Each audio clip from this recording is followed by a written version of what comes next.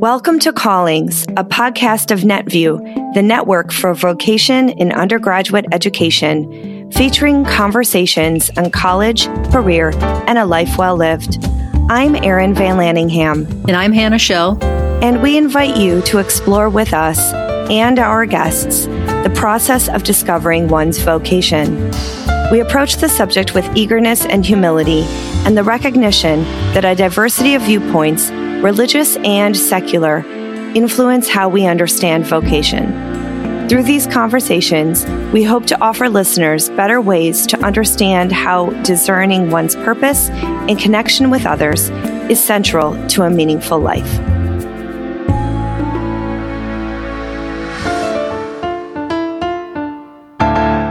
Our guest today is Patrick Reyes. Patrick is Senior Director of Learning Design at the Forum for Theological Education and the author of a new book titled The Purpose Gap: Empowering Communities of Color to Find Meaning and Thrive. The book offers a counter to much of the scholarship about the search for meaning and purpose, which often does not sufficiently account for the fact that many people do not have the resources and opportunities to fulfill their purposes in life. His previous book, Nobody Cries When We Die: God, Community, and Surviving to Adulthood, was selected by the Children's Defense Fund as the first book for its book club in 2019. Patrick is president-elect of the Religious Education Association, and he's the host of the podcast, The Sound of the Genuine. Patrick, welcome to Callings. We're honored to have you here and for this chance to talk with you. Oh, thank you for having me. I'm so glad to be here. Well, we want to get started by asking you about your own story of calling. Was there a time when you experienced a sense of calling? In other words, is there a particular moment of epiphany, a setback, a crossroads in your life that you can point to? And how did you come to do the work you are currently doing?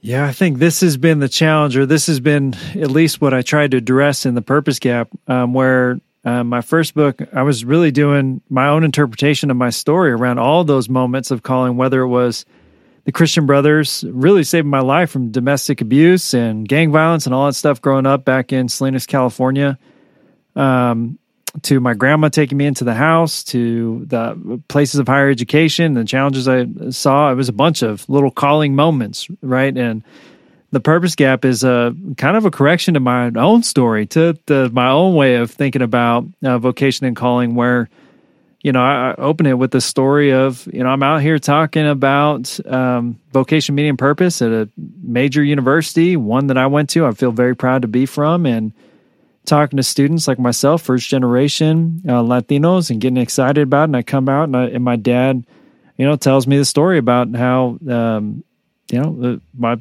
cousin passed away. And I had reflected on my cousin in the first book and our time with my grandma in her house, and my grandma's reminder, which I had left out of that book, that the bed I was sleeping in wasn't mine. It could have been his as well. It could have been anyone's in our family.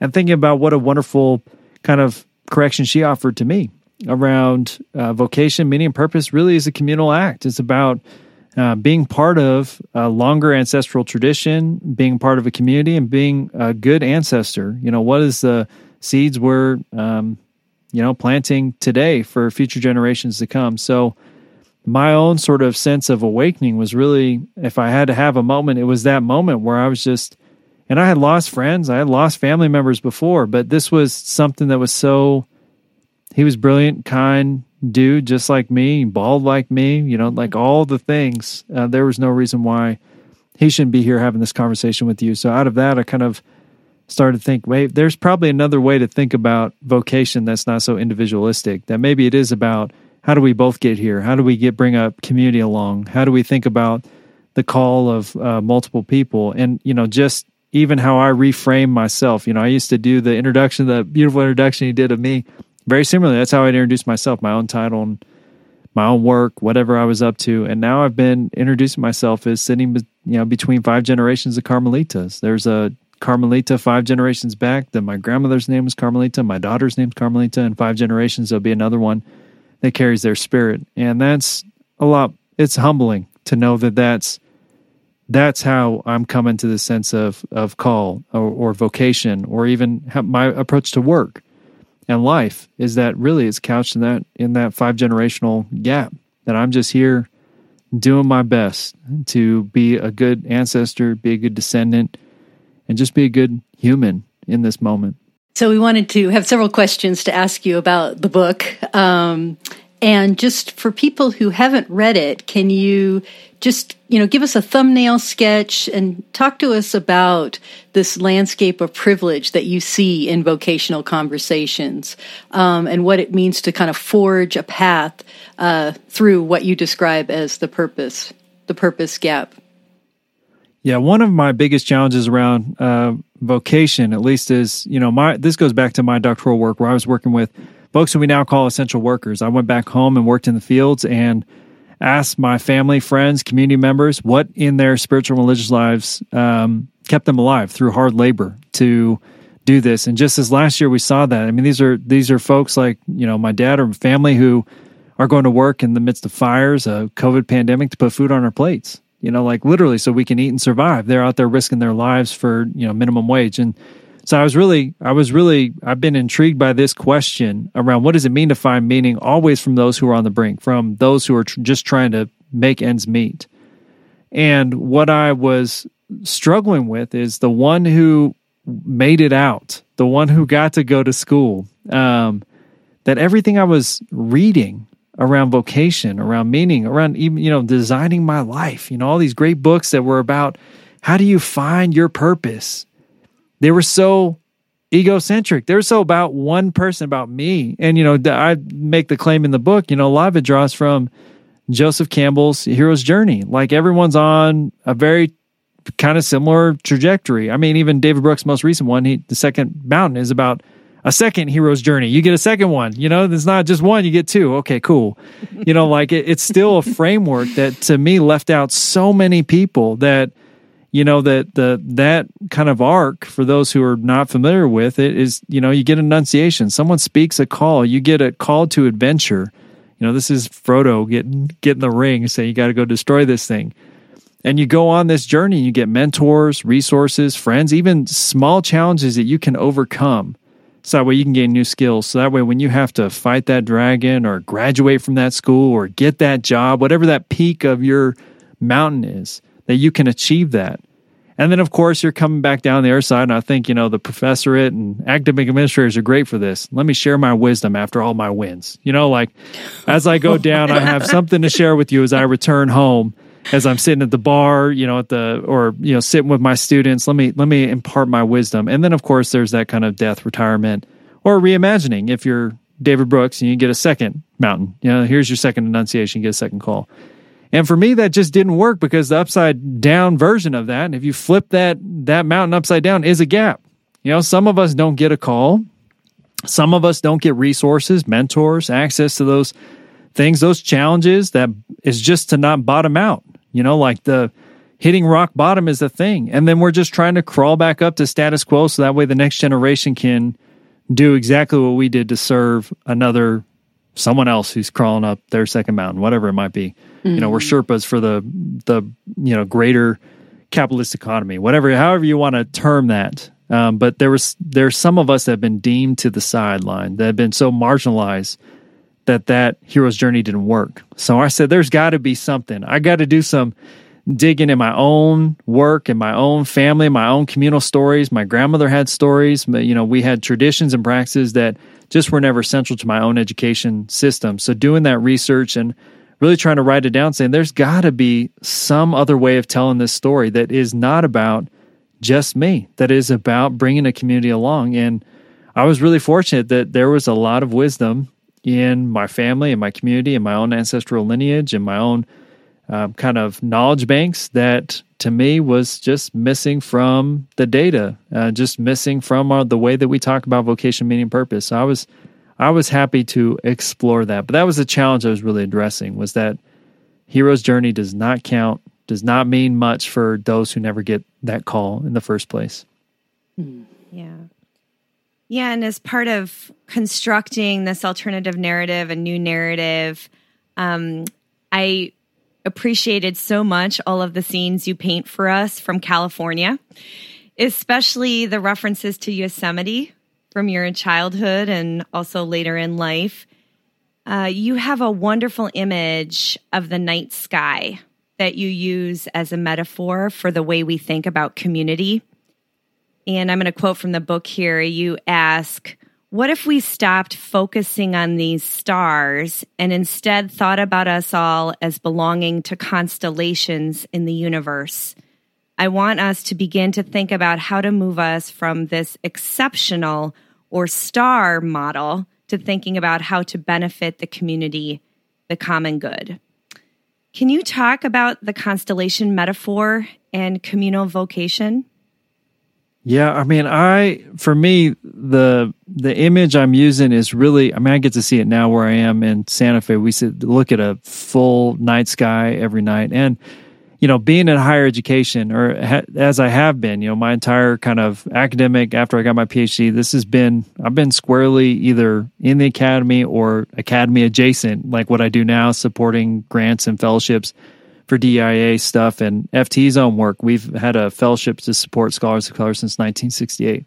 And what I saw in all of these models was an extraction model. We like to find the best and the brightest. We even use that term, that we try to find that one exception to the rule for people of color. Because if we look at, my field is, the theological education, it's the 270 graduate schools that do some form of seminary or theological training. I do a lot of work with the Council of Graduate Schools that does a lot more, broader, nursing, legal, a whole bunch of other things. In all of these cases, the same thing when it comes to people of color.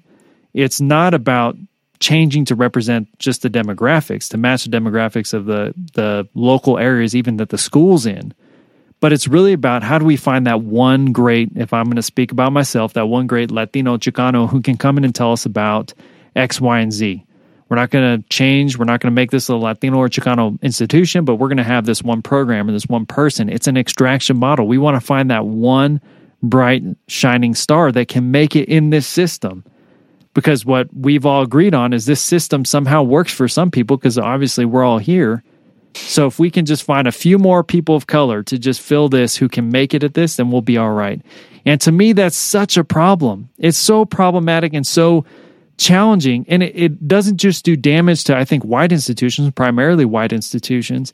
It does damages to the scholars of color I work with, because now the kind of dehumanization, the decontextualization, the communitization. I don't know, that's actually a word. I'm an academic, so maybe I can just make it up and claim it. But this idea that they are exceptional, that they are the brightest star, and they deserve this like solo platform. They're not going to bring anyone along. They're not going to bring their colleagues along. They're not going to mentor. They're not going to change the conditions, because that invitation to speak or write that book or serve in that endowed chair or become the dean, they've made it on behalf of everyone else. And I see that as so damaging to the way that, actually for me as a child, the way I was raised, that's not how we were raised to be. We were raised to bring our whole family along with all of our problems.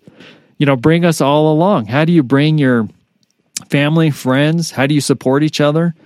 And my whole idea around this, from stars to constellations, or single stars to constellations, is that I would have these moments. I still have them when I go to places that don't have light pollution, that aren't artificial, kind of like our institutions, but that are really trying to draw on our natural well springs. And I'm looking up at a night sky filled with so many stars, and I really have a hard time paying attention to any one of them, because I'm so overwhelmed by the beauty. And I think about that as a metaphor for what we could be doing, especially in higher education, where we get to put together literally a constellation. That's what our faculty is. That's what our student body is.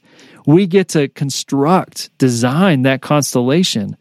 We don't have to play this game where we're trying to find the bright star amongst that constellation. We really got to celebrate, how are we piecing these things together, and how are we operating together, and seeing that as our work. And for me, that to me is just such a wonderful reorienting. And I'll just say this for those who want to read the book. One of the things where Yosemite came up was, I host deans and presidents and directors of doctoral programs and doctoral faculty and students all the time. And I spent all this time going to hotel conference rooms and convention centers in the most boring places with no windows, listening to people read at me, not even like children's books, like reading boring papers. Now, I mean, that doesn't mean that I don't get excited about the words they put together, but I could have read that. I mean, I have a lot of education. I can read that out loud. So I wanted to take these faculty members, these deans and these presidents to a place where they could see a constellation, like literally see what does it look like to be overwhelmed by the stars? What does it mean to get your time back, to dream big dreams together, to reorient ourselves, not stuck in the process-oriented hotel ballroom, but to really walk together in the wild and say, like, we can, look, and what we're doing has perspective. That's the other thing. It's like, I know when I'm in those hotel ballrooms, like, this is the most important work. No one else understands how important we are because we're on the microphone. But when you're standing in the Yosemite Valley, which, has a longer history than any humans, and you can see the indigenous people in the cultural center that's there, and you can kind of feel the energy that it doesn't belong to you. You can see these huge mountains that don't belong to you. You cannot control them. When you see the night sky that's so filled with stars that you don't get in your cities and definitely don't get in that hotel ballroom, it gives you some perspective, like, wow, like maybe I'm overthinking how to do this work. Like, it's really about stopping and being present to the constellation that's already in front of me and celebrating this moment together. I really do encourage listeners to pick up this book and read it. There's a lot of threads to this, and we're only going to be able to touch on some of them. But one is kind of, threaded throughout this theme of educational freedom and a certain understanding of what education should be or, could be. So there's a place in here where you say, the purpose of education is not to gather and regurgitate facts and white history.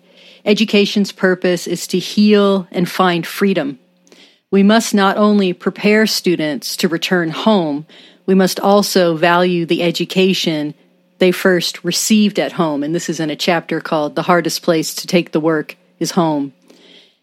So, this just is such a challenge to how we think about learning, and an invitation to, really begin to value the knowledge that our students, bring with them that they have already.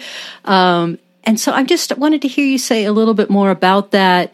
And then also, given all of the crises that have erupted in the last 18 months, not just the pandemic, but of course that too, what does that mean for being an educator of some kind today when you sort of think about educational freedom and the ways that you direct us to think about it? Yeah, what I love about this question, and I think about the context for probably your listeners, the Council of Independent Colleges or folks who are serving in institutions of higher education, one of the things I especially as someone who works with a lot of folks of color, a lot of students of color, faculty of color, deans and administrators, there's always an exhaustion about what a challenge is to either learn in these institutions or serve in these institutions. And what I actually think is really cool about higher education, and I wish more people had access to, where else do you get the time to experiment, to learn with peers, to like sit down and do some of that deep work for 4 years, 2 to 3 years if you're doing a master's, and 7 to, forever if you're doing a, PhD and beyond. And, I think what a great opportunity we have, and what a waste of time if you're downloading information for 4 years. What a waste of server space in your brain and in your spirit. Mm-hmm. If we could really lean in and tap into that and rethink some of the things, like, the model is, sharing best practices or sharing, this is what's working at our institution or how we're leading these classrooms, or this is the best pedagogical practice.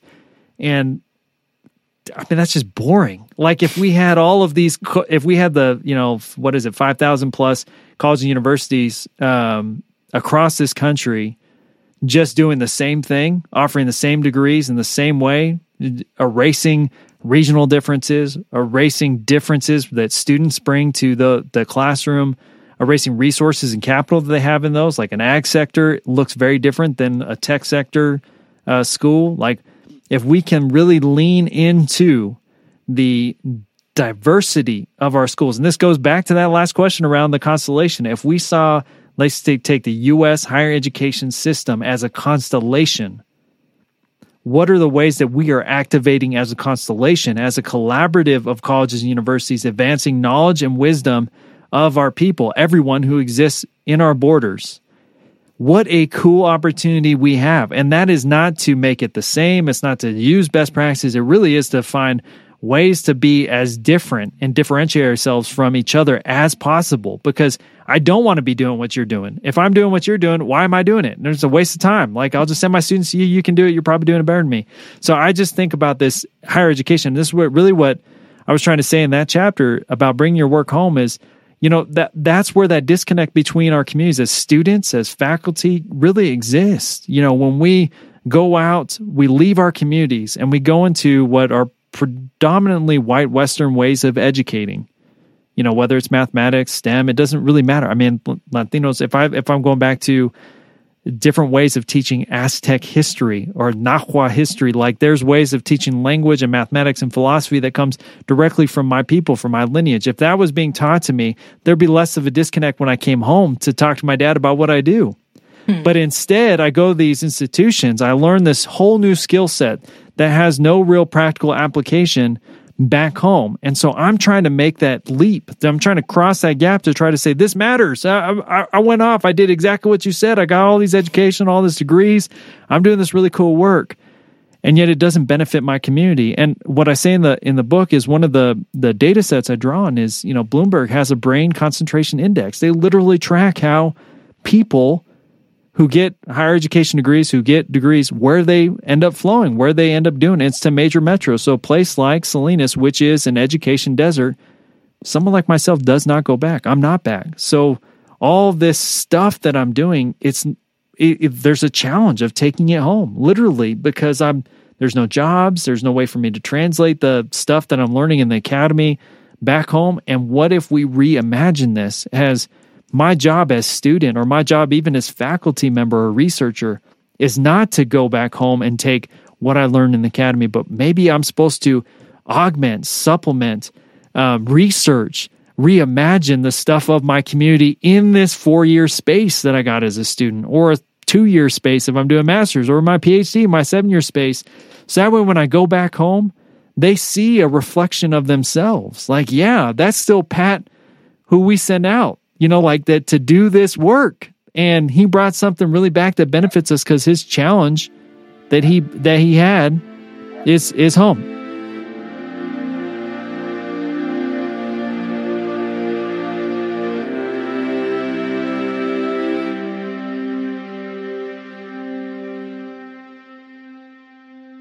So I wanted to ask you about audience, and by way of talking about audience, I want to focus on the role of reflective questions.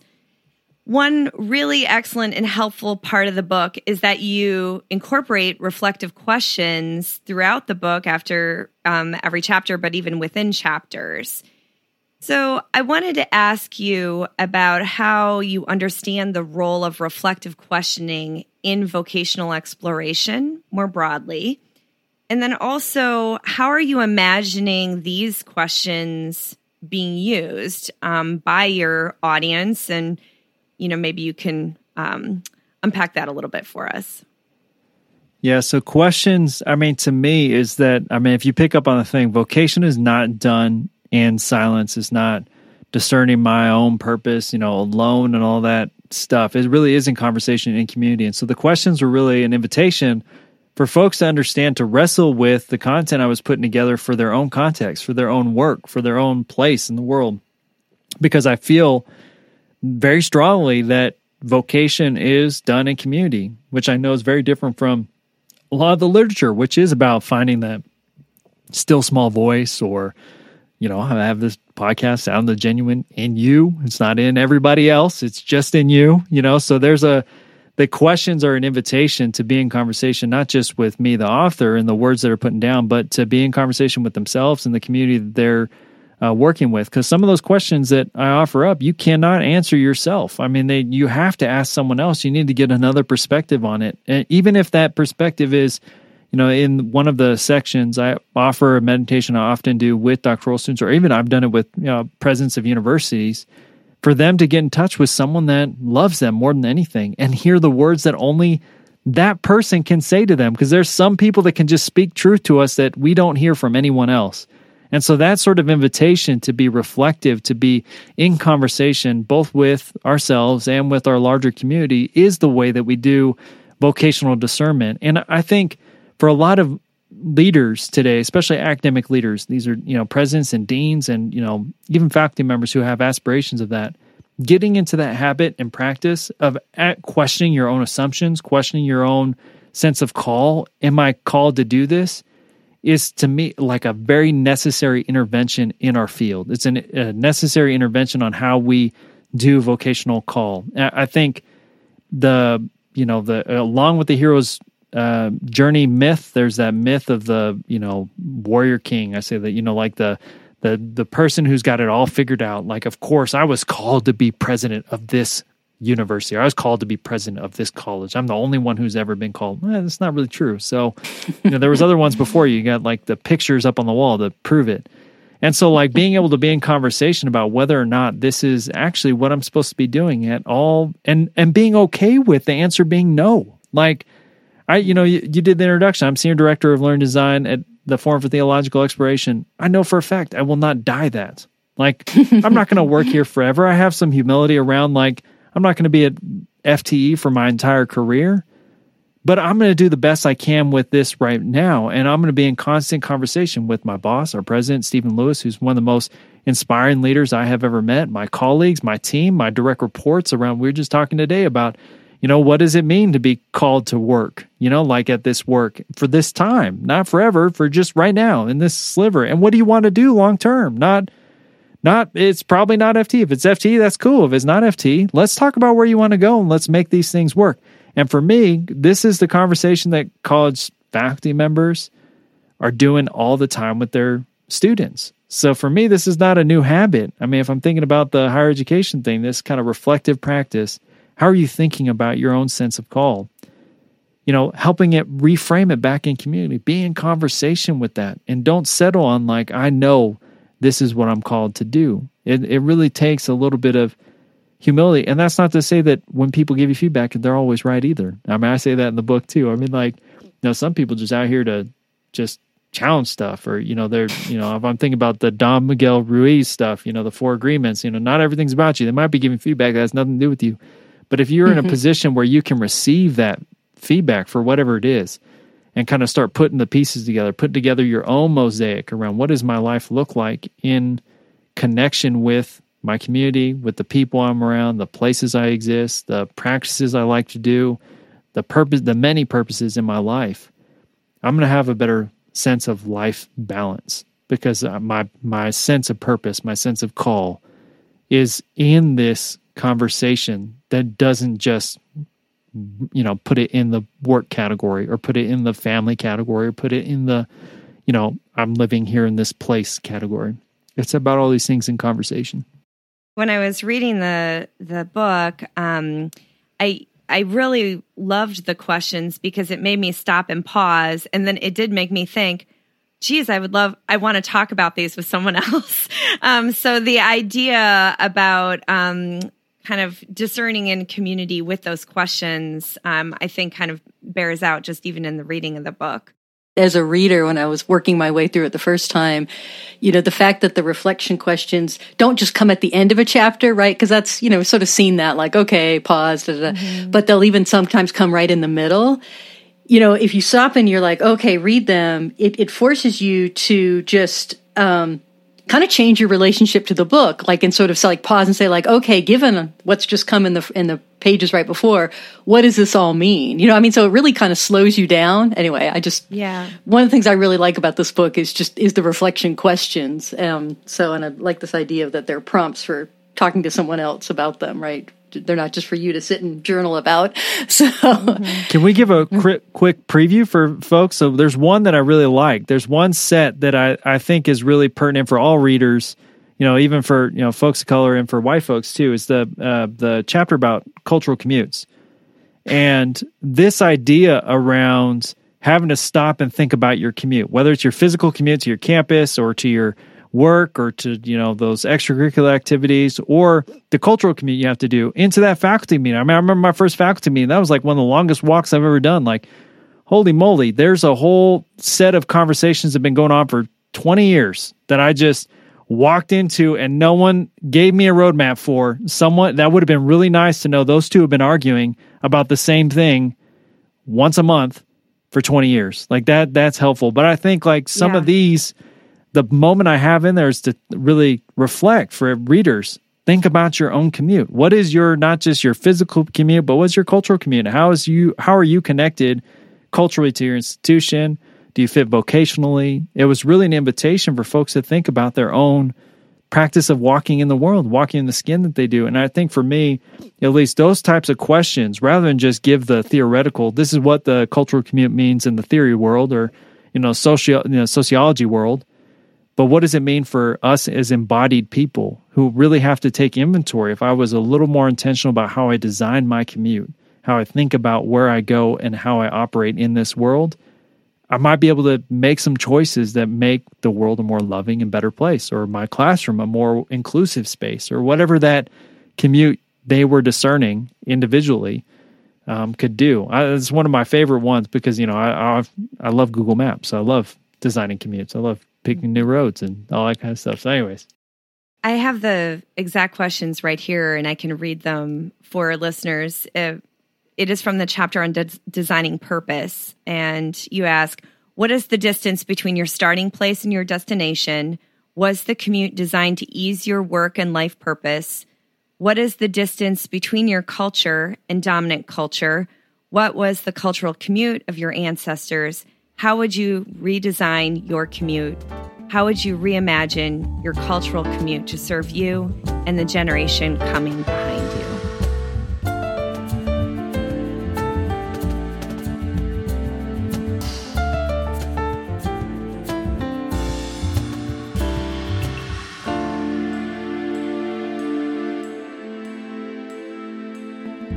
One of the other reflection sections that caused me to stopped me in my tracks as a reader comes kind of early on in the retelling the story of purpose chapter.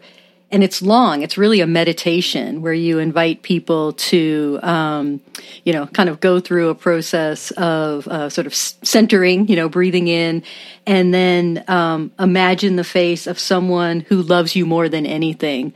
So along the lines of what you were just saying, you sort of build this in, and then what would they say to you? Words that probably only they could say to you. And you talk about how this was something you learned from your grandmother and that you do with your daughter.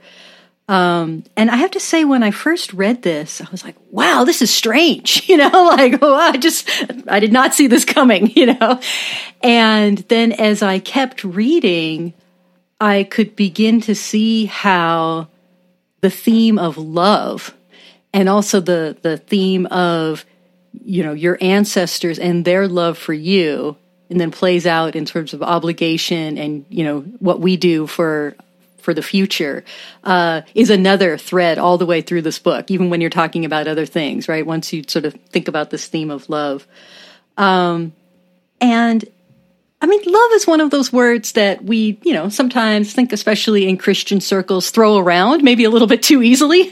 And this gives it some teeth, some specificity, right? The face of someone who loves you. So I don't know, do you want to say more about that and why you included this? And you also mentioned that this is, I think, on your website too, right? The guided meditation, if listeners want to go get the whole of it. So it's one of my favorite practices. I mean, I do it with my kids when they go to bed. My kids are 8 and 4 now. I've been doing it with Asher, the oldest one, my son, for the last 5 years. And it's been a real reimagining around how to do this. And I mean, I tell a story later in the book about, like all college students, young adults, when I was living with them, broke up with a girl. I was, distraught. A friend had just passed away the week before. I was just a wreck. And my grandmother had invited me into her backyard to slow down, to sit down in this chair. And as she's letting me just spout off like, late teens, early adults, young adults do, we see this butterfly fly over our piece, and she reminds me of she starts telling me a story about how the butterflies, are like our family. They migrate with us in the way that we have from U.S. to Mexico, or actually before it was even a bordered space, that this is actually our homeland, and we follow these beautiful creatures. And she tells me about the time that she was blessed when it landed on her. And in the same conversation, the butterfly lands on me in the stillness, because I didn't want this butterfly to leave me. And so I'm sitting in this nice still moment, and then a hummingbird, which is sacred to my people, flies back over, and she's asked me to slow down enough to see if I can see flapping wings. And what we know about hummingbirds, you can't do that. Our eyes don't work that fast. But I was trying really hard, so I'm quiet, I'm wrestling with all of this, and that invitation, that practice mirrors what happened in my grandmother's backyard, that love that my grandma had. And what I'm trying to do in the book, at least, is to offer to leaders, presidents, deans, faculty members. When you're so overwhelmed, our response mechanism, that fight or flight kicks in. We're operating on that limbic system where we shoot off that email a little too quickly, or we call our board for just way too, like an emergency meeting that probably was not an emergency. Or we're sitting with that one student who's just frantic, and we don't know what to do because we're trying to publish that next article or get that book out on deadline, whatever it may be, or that presentation, whatever we are trying to do. And I think that in higher education, if we could tap into what I thought was my grandma's love, my grandma's wisdom, when I'm making decisions about grants or fellowships or process or just thinking about organizing, if I'm feeling that overwhelmness, to move it to that prefrontal cortex space, my grandma has a practice. She had a practice that she taught us to say, like, hey, my best advice was not coming from the how to solve any of these problems. I mean, anyone who does conflict management stuff knows once you agree on the problem, the solution normally arises pretty quickly. It's really about settling yourself enough to actually address and find out what that problem is. And that takes slowing down. It takes being present with the ancestors. So this practice for me was really about how do we as leaders teach ourselves to slow down and hear the words that we need to hear from the people who need to be able to say it to us. And that always starts with me, like for my grandma, who just loved me more than anything, that she would start with that. I knew that I could share anything with her, and I knew I was going to get the honest feedback, because at the end of the day, I always had a bed. I always had food. I always had love. I always had that hug that I needed. And now when I'm making decisions, even though I'm in higher education and, I'm sitting on this committee with a student who's trying to get their dissertation right now, and I'm like reading through his dissertation, and it's all the usual stuff, like really challenging with writing and the citation. I mean, just all this, and life is overwhelming. And I sit there and I go back to this meditation around, well, if it was my grandma offering advice, if it was my grandma sitting here offering me advice as an advisor, she would start with, I love you. And she'd be looking in my face and saying, like, it's not that stressful. Like, you'll be okay, and this person will be okay. If she was offering advice, if she was sitting on this thing, what are the ways she would help redirect this energy that's being clearly spent in the wrong place, for this student? And so I think about these practices that we have in our tradition. If we could teach those, and a lot of us try to do. I mean, I don't know how many colleges and universities, in their values or sometimes straight in the mission statement, critical thinking, problem solving, like these things that we say we do as higher education, if we actually tapped into these deeper, I know how you said love. I mean, love is a weird word to use, but if we tapped into how do we love our people? How do we love this planet? How do we love our descendants? We might find different solutions. We might build different curriculums if we operate out of that place instead of what's going to keep our doors open or what's going to drive enrollment. I just think people will come. I mean, my grandma's house was never empty. Why? Because she was not pitching a program. She was just telling everyone when they walked through her thing how loved they were, no matter what BS they brought across the threshold of her house.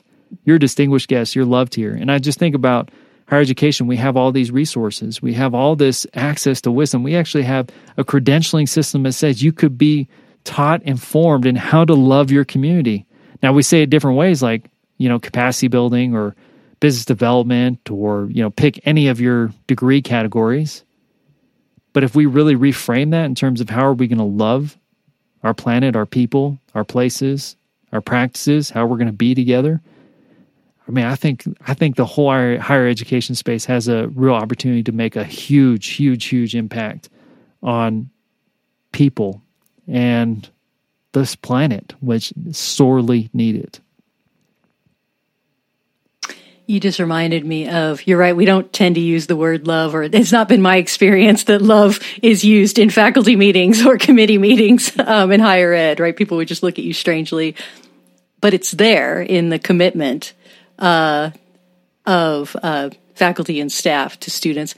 And I remember once I was on this kind of subcommittee. It was one of these things where like there was a president who had sort of divided people up, and we each had something that we had to work on. But what was great about it is that it sort of crossed the silos of campus. So I was in this little room with the dean of students, and then some people in student affairs, and then some other faculty members. And I don't even remember what we were talking about or what our particular task was, but the woman at the time who was the vice president for student affairs, Jackie Condon, said, and I think she surprised herself in saying it, "I love our students even before I meet them, even before they arrive on campus." I mean, she was sort of tapping into this calling that I think all of us around the table felt to not just our current students, but what it means to be a part of this college. And I was so moved by it. And also I knew exactly what she was talking about. But that was an unusual moment, in the life of meetings. So, but thanks for that memory. Yeah. Hannah, I just want to pick up what you're talking about too, about the sort of scarcity of the language of love in the academy a little bit. And I do think there is an emergent discourse that Patrick's conveying, obviously, but there's also this language of generosity, I think, that is coming forward.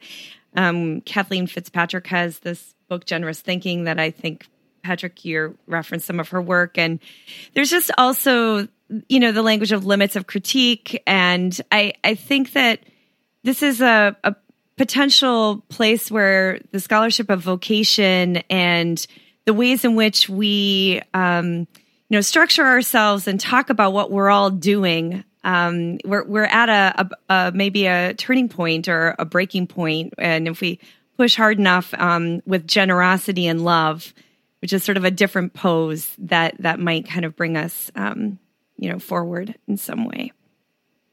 Yeah, I mean, I think about all the advances that we're making in higher education, in the technological, in the science, STEM fields.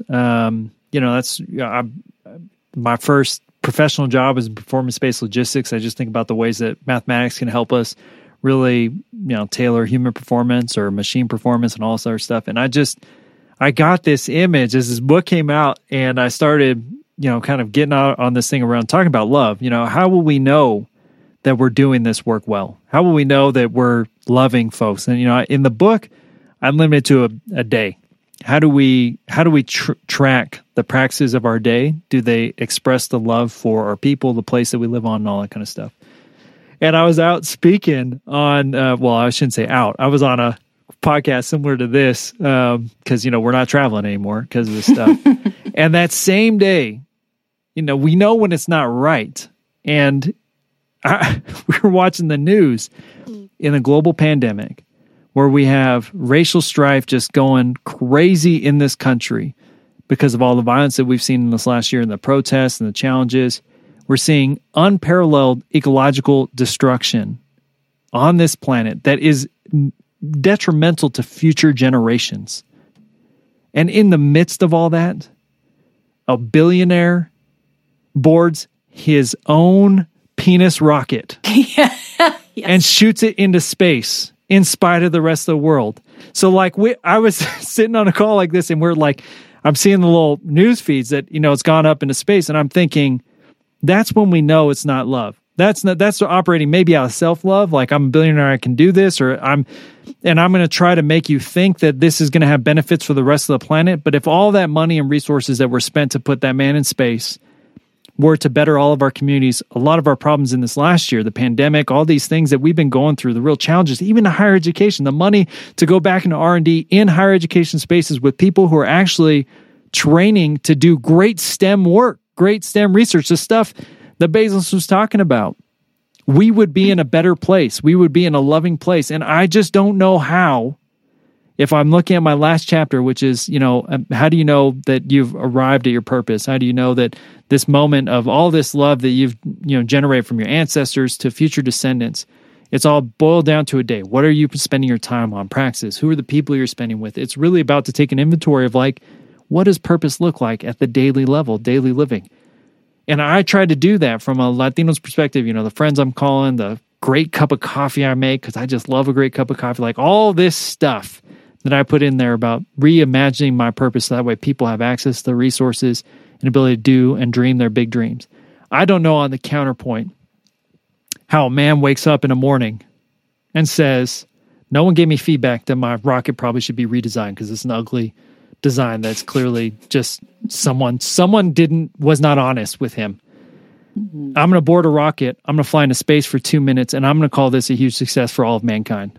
I don't know how that's living into someone's purpose. I don't know how that's living into, if you're going to bring up Fitzpatrick's work, generous thinking about how this benefits the common good or the greater whole. How is this, reimagining vocation as benefiting a community? This is one dude's spending way too much money on himself in a way that is just disgusting when 600,000 people in this country had died. I don't do the math. I don't understand how he does the math. And so my hope was that his rocket got a lot more attention than the Purpose Gap did. I'm not saying that that's not wrong, but I do think that we need a groundswell, a movement of people in higher education who are really committed to rethinking this, because our students, the people that we work with, they see that and they go, that's what I want. I want fame. I want notoriety. I want to do something that's big that people I want to build a pyramid. I want people to remember me forever. And that's not that's not how I frame vocation. I say, going back to that very beginning introduction, sitting between 5 generations, Carmelitas, I have deep, deep understanding that unless Ancestry.com comes a long way from where it is, that Carmelita in 5 generations from now may never know my name, may never read my books, may not know any of the work I did on the daily level to make her life better. But my deep hope is that the work that I have been doing in community, in partnership, that she somehow feels that love that we put in, so that way she knows that the conditions that she's living in are better than what previous generations have. And in this case, just a hospitable planet, the resources she has to dream those big dreams that she wants to dream, to live into all of her many purposes and calls. And that's going to take a lot of work and groundswell work that has to be not about me. It has to be about bringing along people, it has about bringing along our communities, and to dream different dreams. I want to circle back and ask you about design and designing purpose, which, among other things, sometimes is used in vocation circles to talk about the idea that we can design our lives like a blank slate, which obviously has, a lot of limitations. But what I like about your book is that it's bringing forward also the complications about how much agency we may actually have in that process. I appreciated that you were talking about design on multiple levels, the individual act as well as the literal design of public spaces, interstates, educational institutions. And I wanted to specifically follow up and ask you about the ways that you're wanting to invite people into the conversation about design, and what it means to design communal purpose or individual purpose within that, and how you want to kind of reformulate that for us. Yeah, my challenge in that section was really to reframe that we should not be mirroring what the 1% do. It was a challenge to, the good old Daves at Stanford, who out of an engineering background, design background, who have a lot of success, or, most successful, most enrolled program at Stanford, Design Your Life. And there's similar ones. Yale's got their joy and happiness, and NYU's got theirs, and all of these things around meaning and purpose. These are led by someone, typically in the sciences or business, that are reframing, this idea that you can design your life, you can find your life's call, and they're using all these kind of white men wisdom from their experience in business. They're not referencing the humanities. They're not referencing the stories of our people. They're not doing any of this. And so I say, my challenge really about that is that not just didn't take inventory of the land in which they sit, the stories that this going back to the stories that we tell our folks, that our people, our students, was really to say that they were talking to a very specific, very small group of people that have access to resources where they can do that. If you're an undergraduate student at Stanford, you have access to certain resources and job opportunities and outcomes. You're probably not working a full-time job while you're going to school. That's not the way it's set up. It's set up to be a residential campus where you can discern your many callings, your many purposes, your many degrees. And really, it's a self-filtering mechanism that they have in the institution. If you don't make it in this program, you got to switch to the other one. But it's insular. It's for them. And I was saying, I'm seeing this movement in higher education towards, oh, that's so cool. We should have our version of that. Well, I went to Sac State, this California State, Sacramento. It's an access college university. It was my first, it's one of the first people in my family to go to school. I was working a full-time job, working the night shift or the early morning shift so I can make it to class on time. That stuff that's in that book, the way that they imagine their thing, there's no time, I have no resources, and I don't have the networks because I'm going straight from my job, which is right down the street at Home Depot at the time, to class, stinky, smelly, sweaty. I did the same thing in my graduate program, working in construction. I just don't get the time and access to resources in the same way. So it was a reframe to say, what does that actually look like if we're going to take a wider look at what does design look like? And it was there's some great books out there like Design Justice that were really saying we can take a broader look at design, just in general, design as a category, to move it away from the kind of production, mechanistic way of thinking about design. And for me, as a Latino, as a Chicano, as someone from California, I think about, even in all the design literature, it's never referencing any indigenous design. Anything that's indigenous to me or my people or to the space in which those institutions sit on. It's always about some other thing that only exists in these great, brilliant minds and their imagination, and for me, we have a long history of design.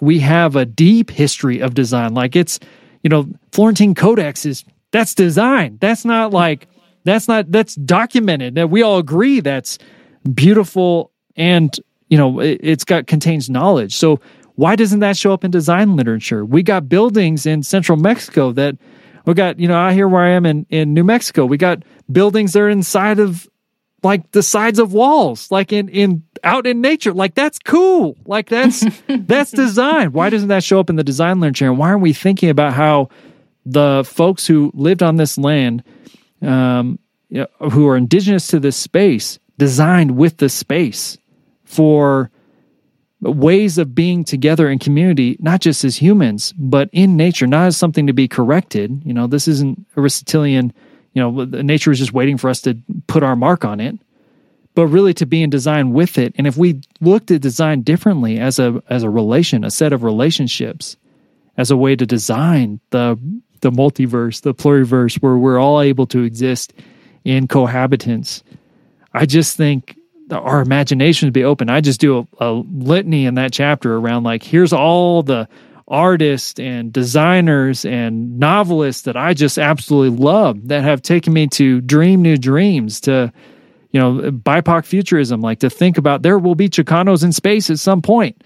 What does that actually look like? That it's not just white dudes in space. So to be able to dream those things that will be indigenous to this space, I just think for me, just offered up such a cool way of rethinking design that's not so, hey, a couple white dudes figured it out and the rest of us need to get on board. It's no, we had this figured out before you even landed on this space, on this continent.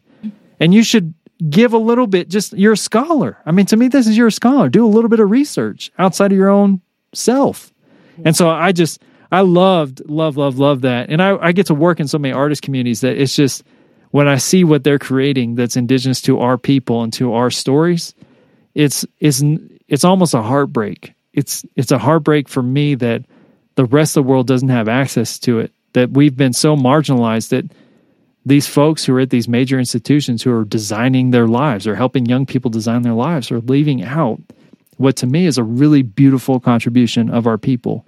and that their students are missing out on what design means from our community, because we actually have something really important to say. We have longer histories to offer that have just been left out of the record. And for me, that is the challenge of scholarship. If you were a good scholar, you would have done that work. So it's also kind of like my pushback as a scholar, like, y'all made me go through this mess. I got like 5 PhDs in white European history, even if I don't have that. Y'all should know. The equivalent, right? Yeah. The slogging through. Yeah. The book, it does really reimagine the canon of what gets read and talked about, I think. I think really as you read through it, it incorporates so many voices from people of color and expands the language of vocational discourse in new and important ways, and brings forward, ways for us to start to access all of those, beautiful communities that you've just been talking about, Patrick. I wanted to give you a chance to maybe highlight some of those figures that have been most meaningful for your own thinking, and those that you would want to point listeners to sort of initially.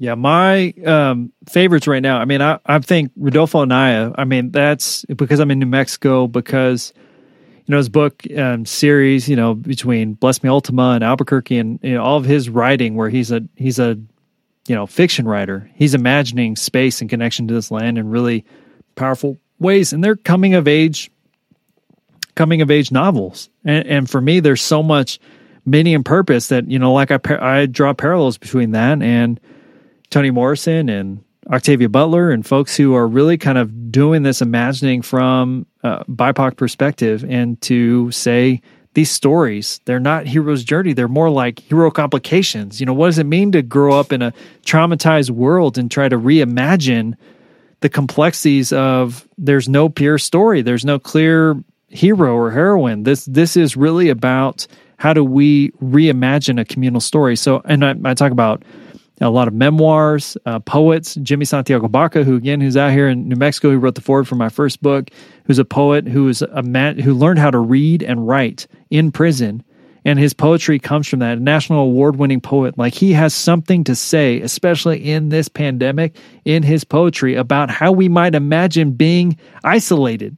Imagine that if we went to folks who were incarcerated, who we've locked up, treated less than human, when so many of us, they have something to teach us, and having the humility to listen and sit down and read. So I try to reimagine some of those poets. And, my favorite, when I really think about how do we rewrite the canon, and I say this again and again in the book, this is not to say that the canon that we have is bad, that the literature that I have is not good, that the hero's journey is a bad model.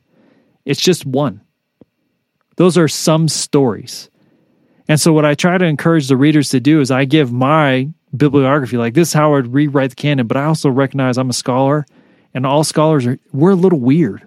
Like, we're a weird group of people who studied a lot on a particular thing, so that way we could make it even more particular and weirder. So my invitation to the readers of The Purpose Gap was really to write their own canon. What are the stories? And to be really, really, really curious about where they might find inspiration in other canons, in other people. That is the job of the scholars, not to just know mine. I feel like people of color got a leg up on the majority culture folks on this, because we had to know our canon. We also have to know the Western canon. So if we can really start doing more of that, where we're engaging across canons and developing these things together, I get so excited about what the creative future, especially as we talk about vocation, meaning, and purpose, because this is, to me, less of a science, even though FT, we have all this science stuff about I talked a little bit about what's happening in the brain science, what's happening in your spirit.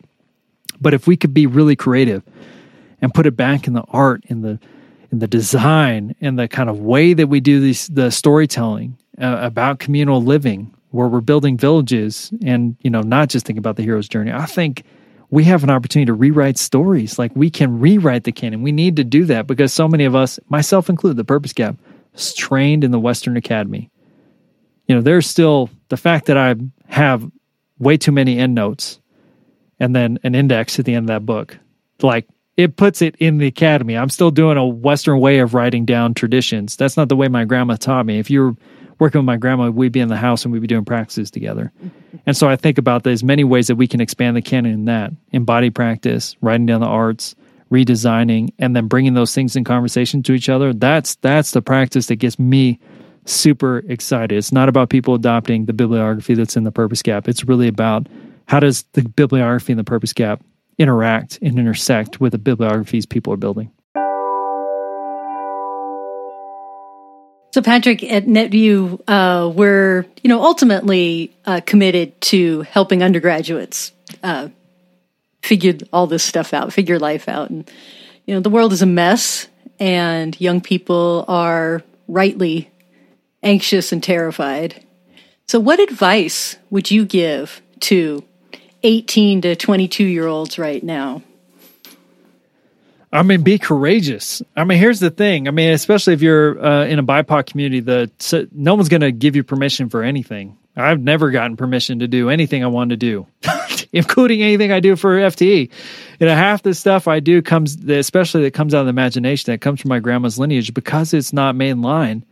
It takes bold folks creating the way that these systems work that I try to capture, the education gap, the wealth gap, the opportunity gap, all these many gaps that I try to take account for with statistics. I talk about the Childhood Opportunity Index, like where you were born actually impacts your outcomes, your career outcomes, your life outcomes, your wealth, in ways that we don't always imagine that it would. Or we try to say, you know what, I'm going to be the exception to that. And for me, if I want to rewrite the rules with this broader sense or the broader group of young people, 18 to 22-year-olds, which FT works with a very similar group, trying to help them discern their call, my invitation is for them to actually get okay with getting B's or C's in their classes in the Western canon. Like, here's the thing. I've written short stories. I've written way too long monographs. I've done slam poetry. I've done little documentary series. I've played with all kinds of stuff while I was in school, and I did not get good grades. I had, in my undergraduate experience, I said we had to do this reflection back on our own life journey and all that stuff. And if you read anything, I reflect a lot on my life. I do that a lot. And I went to the professor at the time and I said, hey, I love the exercise, but I'm still very young. And in my culture, my community, you're not supposed to talk about yourself when you're 18 years old. That's what grandma's job is. I'm supposed to be developing out skills and all this other stuff. That's why I'm here. Can I write in the future tense? Like, can I write about what I will do in the future? And he was like, oh yeah, cool. Totally cool. That's fine. Clearly he had probably 90 students, didn't register the conversation, didn't care. So I write this paper, I get a D- because he writes, he goes, are you an ESL student? You really should send this to it. I asked for a reflection back, gave me the reminder of all the stuff. So I sent him the email that we had sent back and forth and said, this is almost 2 decades ago. I said, this is what we agreed on. And he's like, well, yeah, but that wasn't an assignment. Too bad. So I dropped the class. But that sense of risk-taking that I wanted to reimagine even that assignment and say, I'm going to level out, like, this education is for me and my community. This is not an education for that professor. This is not the education that institution wants. Well, the whole reason why these institutions exist is for me to better my community, to heal my community. If I believe education is about healing, it's about me going to get the practices, skills, knowledge, wisdom, credentials that I need to go back home and heal my community. So if I'm leveraging this moment to do that, if I'm a young person, 18, 22-year-old, you have a global pandemic, you have global planetary destruction that's going on right now. Climate change is real. A racial divide, political divides, whatever that thing is that you feel like is just driving you anxious, like, pay attention to that and start saying, like, hey, if this is really something that's calling my attention, I don't care if it's astrophysics or if it's English lit. I'm going to try to think about this question and try to solve this and dream with other people who have a similar dream to solve this issue, to address this issue. And I think that takes courage from a student perspective. That takes a lot of courage, because you go into these institutions and say, here's your track. Here's your counselor who's going to make sure that you check off all the boxes, you get enough credits to graduate. That's how I went through my undergraduate. And there's something that has to happen parallel to that, to say, like, okay, yeah, you do need to do the credential stuff. You need to check some boxes. But what are you doing along the way that gets you at answering your actual purpose, your actual call in community? And to me, if we could have more young people who I know, at least from the ones that we poll and all the national data we look at, for 18 to 22-year-olds, they're ready. They're ready for change. They want an opportunity to lead. They don't want to wait for our generations to get out of the way because we screwed everything up. So they're ready to lead. And so my challenge, both for our generations to get out of the way and for them to step up to don't wait for me to say, this is what I think you should do, or don't ask my permission. Go out and do it. Challenge, make these, the changes that this world needs to see. And here's my invitation for the 18 to 22-year-olds or the faculty who are working with those.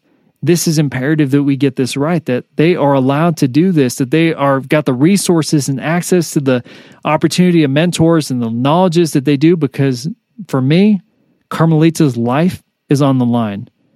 My daughter, who is 4 years old, will be sitting in their classrooms, will be, buying their products. They'll be benefiting from the solutions they make in STEM. That Carmelita in 5 generations will be benefiting from whatever they're coming up with right now, the solutions they're doing. There's nothing that we have that is so unique to us that we need to make sure it's preserved in these institutions. What we need is folks who are empowered and emboldened to go out and find new solutions, new ways of living in the world that, for me, as a very selfish father, and I don't even know what that is, great-great-great-grandfather to a Carmelita, that the young people that we have in our classrooms right now feel empowered to go out and track down those solutions, those challenges that they want to pursue to make this world better.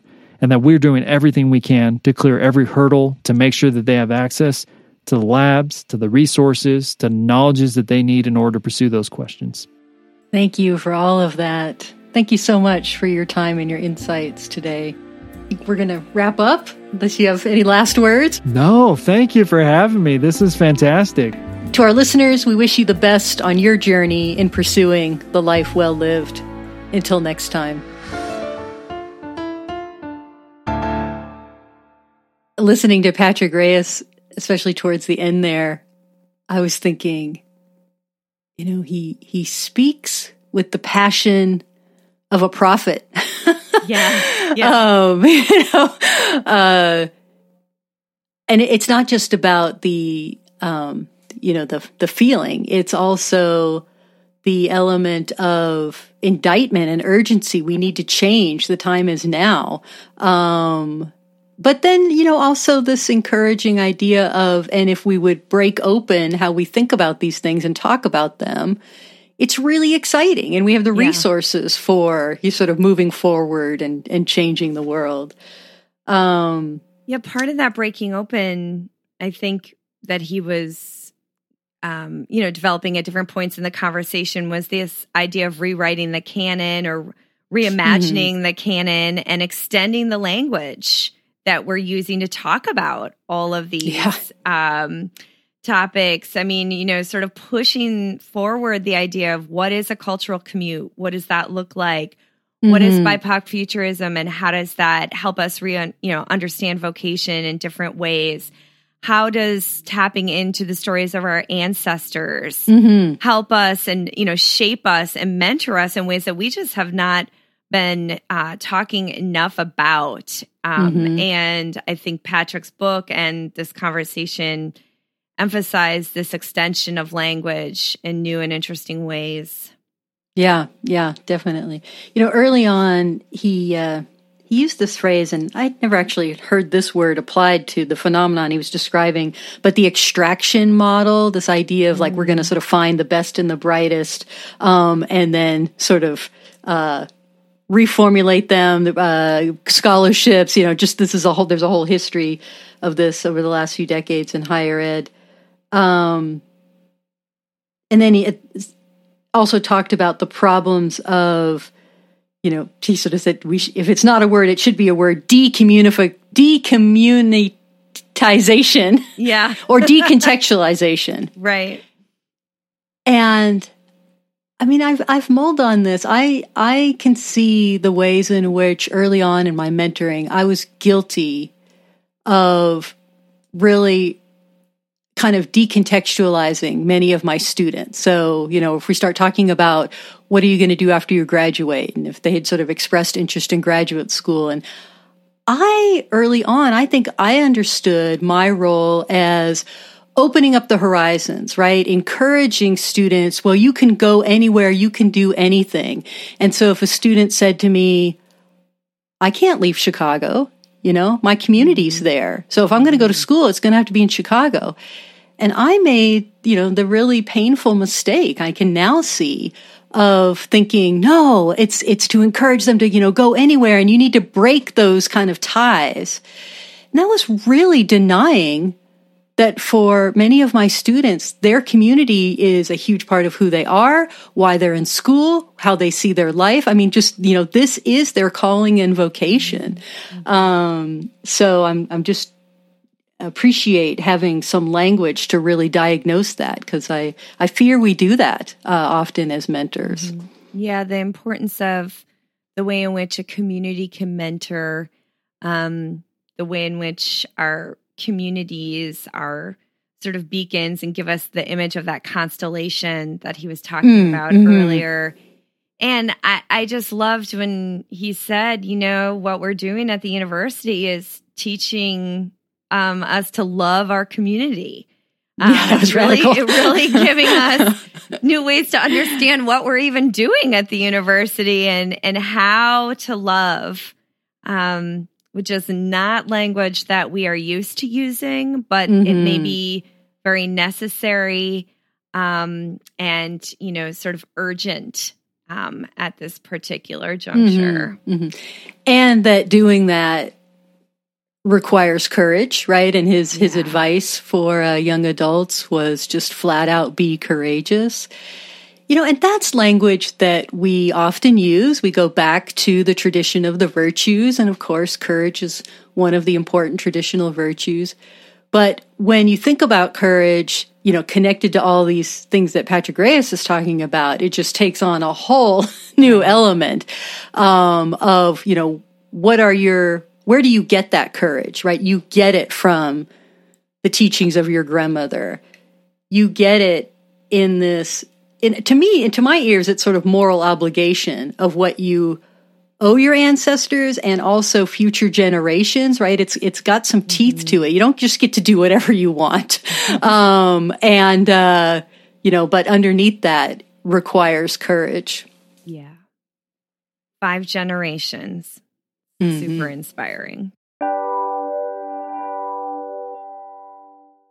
Listeners to this episode may enjoy Season 1, Episode 4, Charisma and Craft, a conversation with Eboo Patel, and Episode number 6, Dangerous Ideas, in which we interview Rachel Mikva about self-critical faith.